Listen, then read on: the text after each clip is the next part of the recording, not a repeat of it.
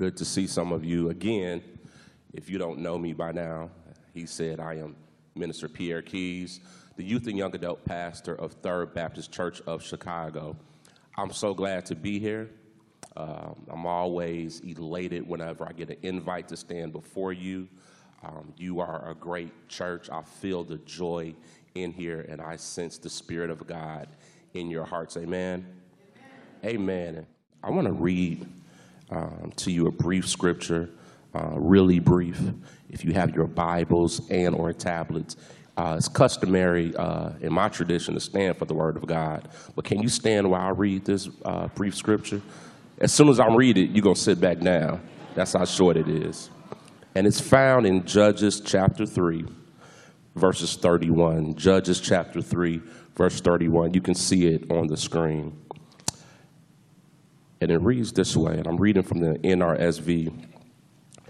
After him came Shamgar, son of Anath, who killed 600 of the Philistines with an ox goad. No, he too delivered Israel. The word of God for the people of God. Thanks be to God. You may be seated in the presence of the Lord. I want to thank my daughter, Jordan, who is with me today. She's powered through the snow, woke up early, and she's here. Daddy, thanks you for coming. Amen. Thank you.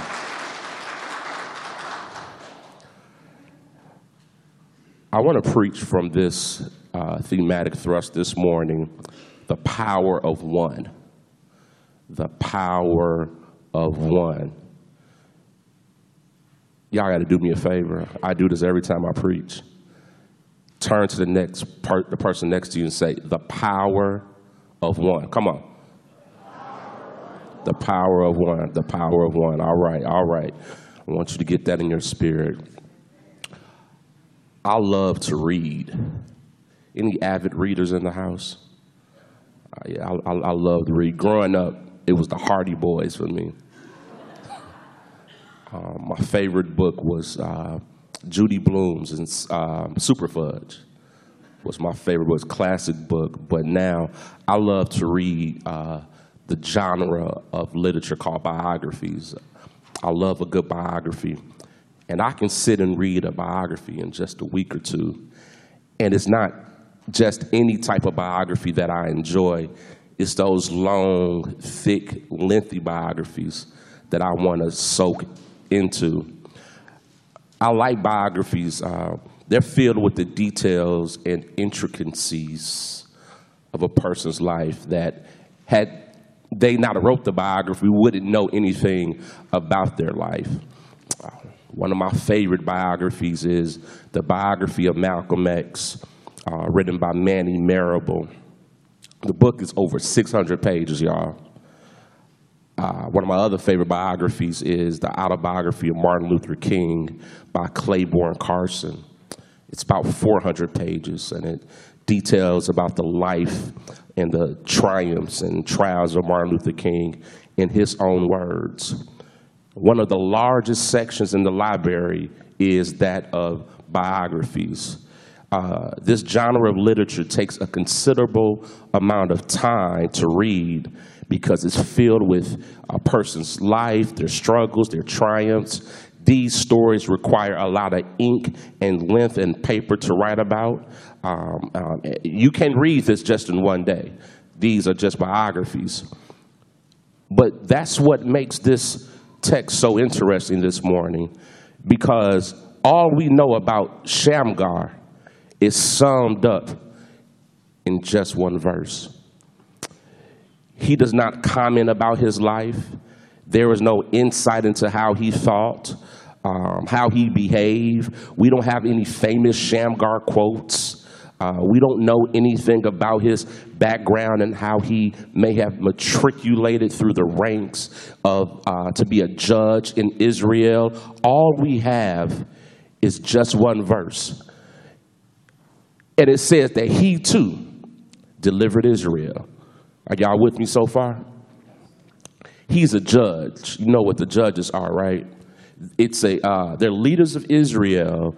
Before they had a king, they had these positions called the judge. It was a political and a military position. You've heard of the judges, and each time that Israel will disobey God and fall to idolatry, God would give them over to their enemies. But each time they called on the name of the Lord, God sent a judge to deliver them and fight their battles. Y'all know what I'm talking about. You know the judges.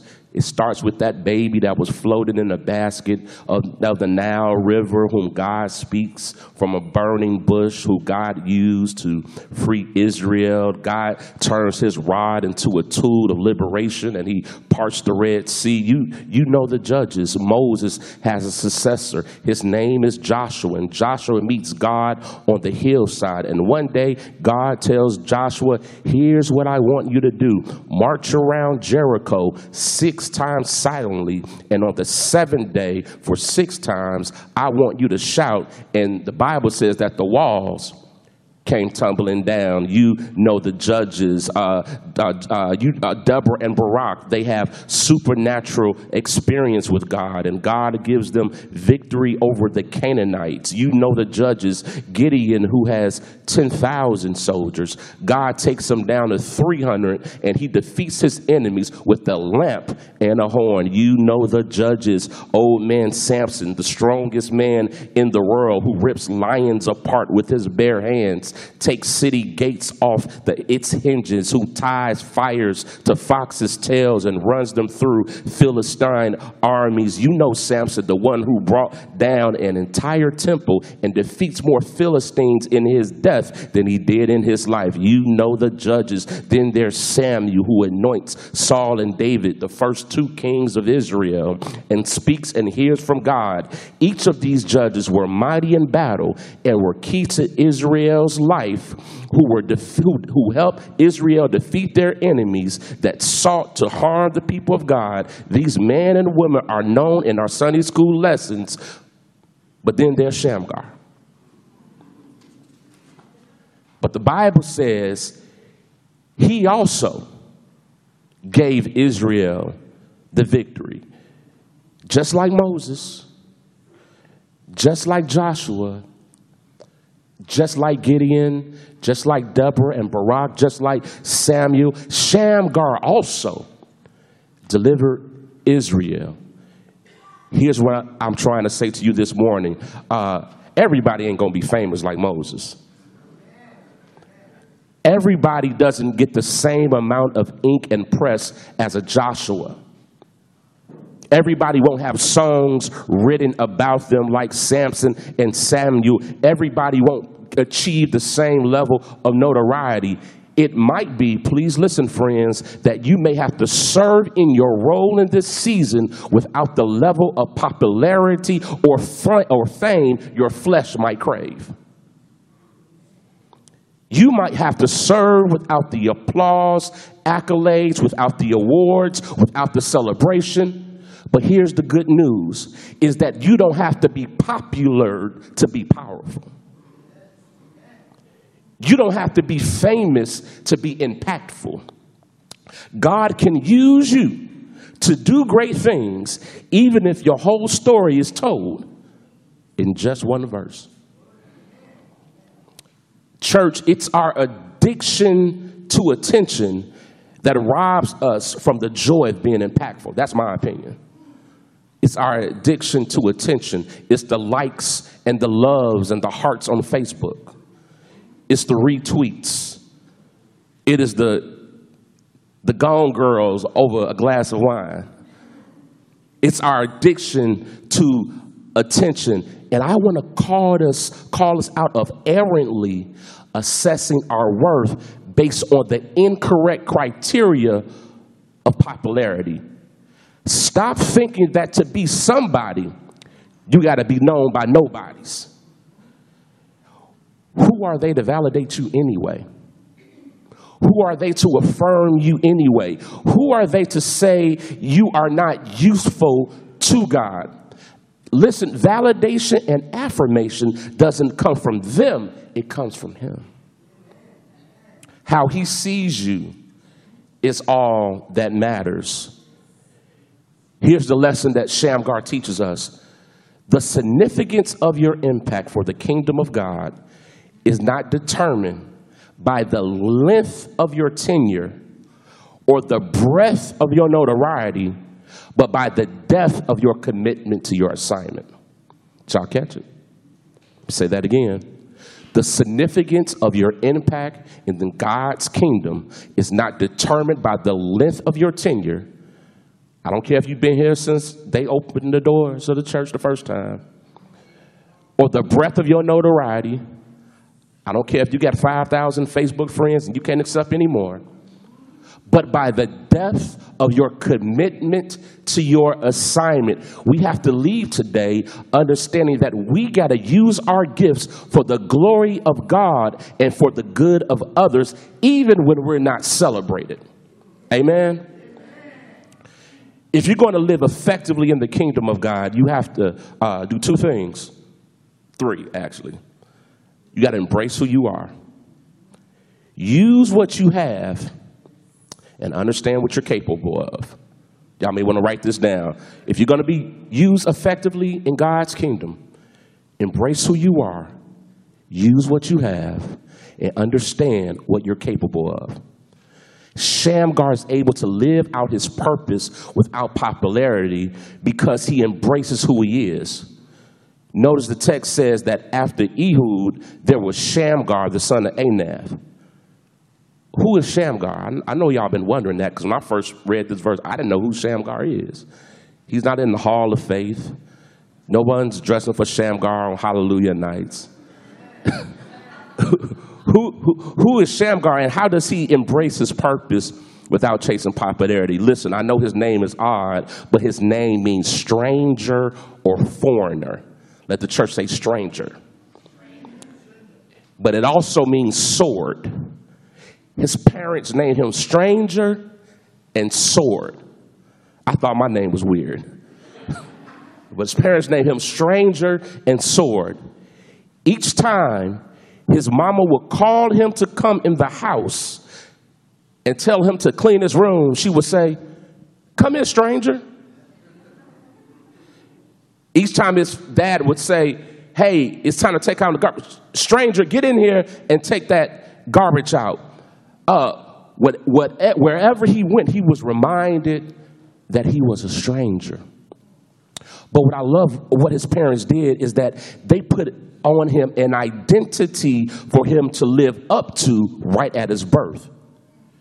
You have to remember, friends, that Shamgar is born in a culture where fitting in and being accepted is part and parcel to Hebrew life.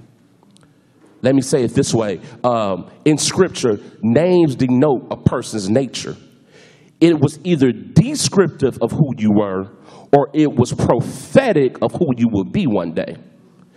Your name said everything about you. Your name describes something about the individual or predicted something about the individual. His parents have some prophetic insight. There's something different about this boy, and there's something than the other children around him. So we got to give him a name that would help him embrace his difference rather than shun his difference. And maybe part of your frustration in life is that we're so busy trying to fit in when God has created us to stand out. You're not called to be like everyone else. You weren't called to act like everyone else. I'm talking to some kids in here. You're not called to think like everyone else. God did not need a copy of the person you're trying to duplicate.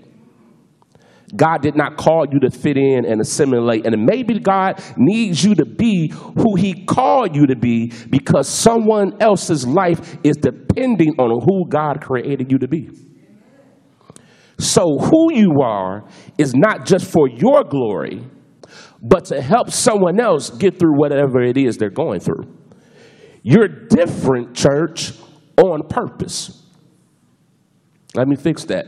You're different for a purpose. Text says he's killed 600 Philistines with the ox goad. Now, I'm not the brightest person in the room, so I had to go look up What in the world is an ox goad? It's a 6-foot long wooden farming tool, and it has 2 tips on each end. It has a small shovel tip and a long metal tip on the other end. And it's a tool used for farming to goad the ox. When oxes got tired of plowing the field, they would use the pointing tip to encourage the ox to keep going. It was a tool of correction. It was a way of telling the ox, we're not done yet. You still have work to do. You can rest once you're done, but you still got some plowing to do. You're Shamgar this morning. But can you be the ox for the minute? Too often in life and in ministry, we become complacent on where we are in life. We have a tendency to rest on our blessed assurances. We become stagnant when there's work to do. But God has a way of poking us to motivate us to do the work that he set out for us to do. You're not done just yet. I know that, friends, because he woke you up this morning. I don't care how long you've been serving. I don't care what you did in the past. There's still work to do. You're not done plowing. And some of us get frustrated and walk away from ministry, from relationships, and from commitments because we don't see any progress. But God sent me here to poke you this morning and give you a poke of purpose. Even when you don't see immediate results of all the work you put in, keep on plowing. Keep on working. The Bible says, do not grow weary in well-doing, for in due season you'll reap if you faint not.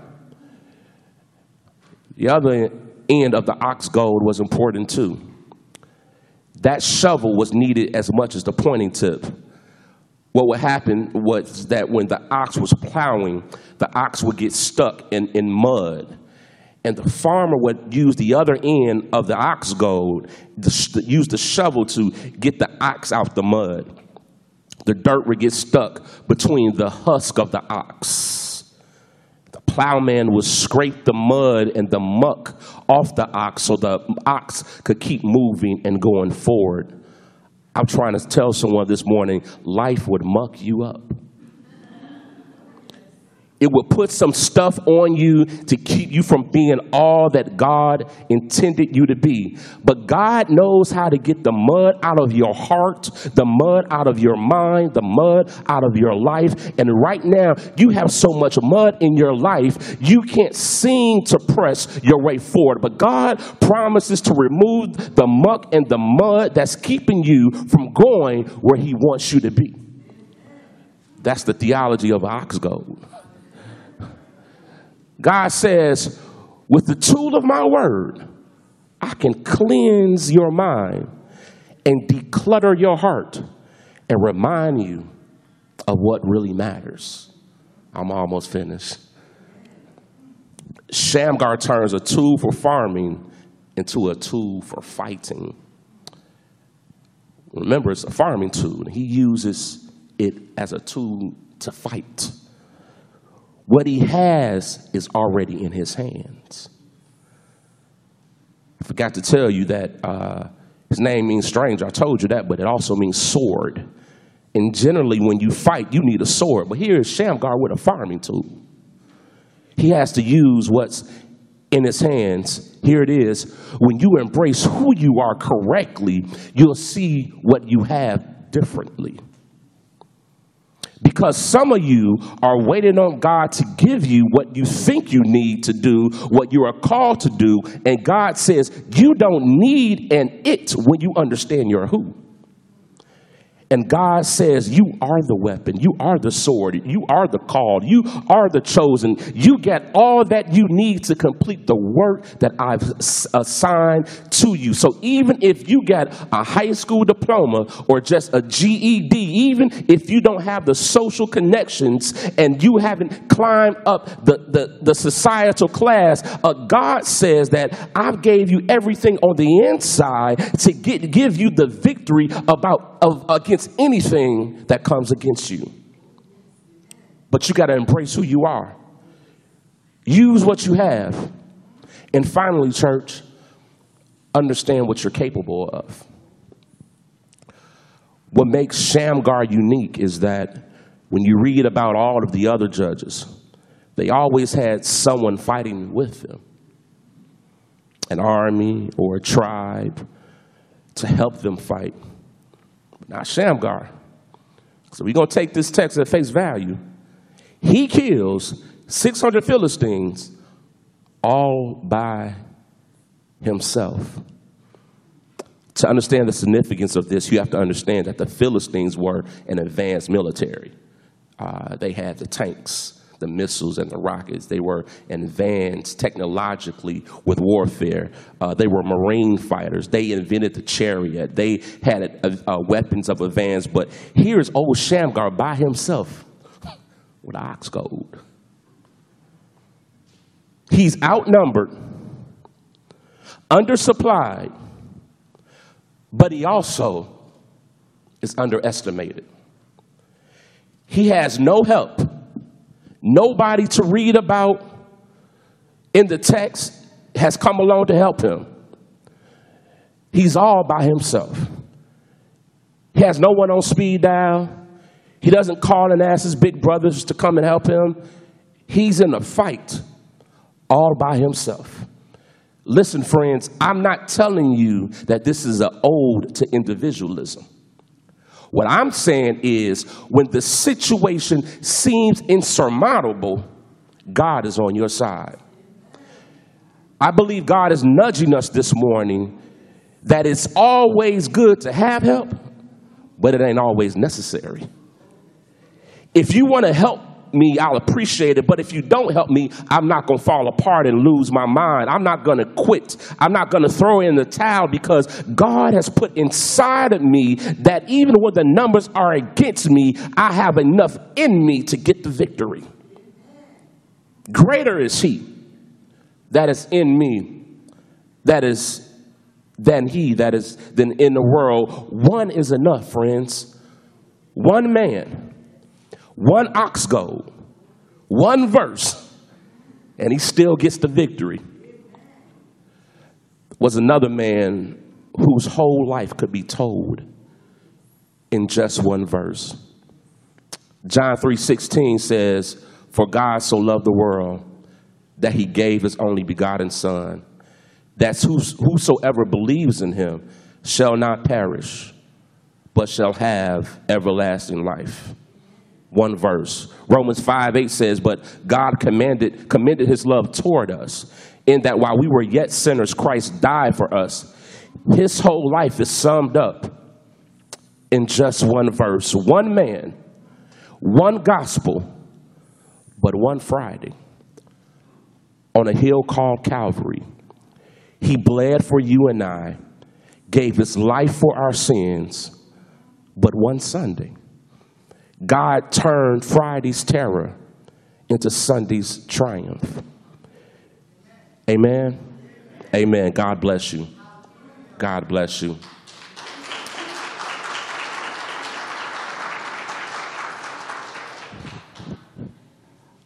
I don't know if you feel like life has been so hard because you don't have any help. Maybe family and friends have walked out on you, or maybe they're around, but they offer no help. And you feel defeated and depressed because you think that you are in this world all alone.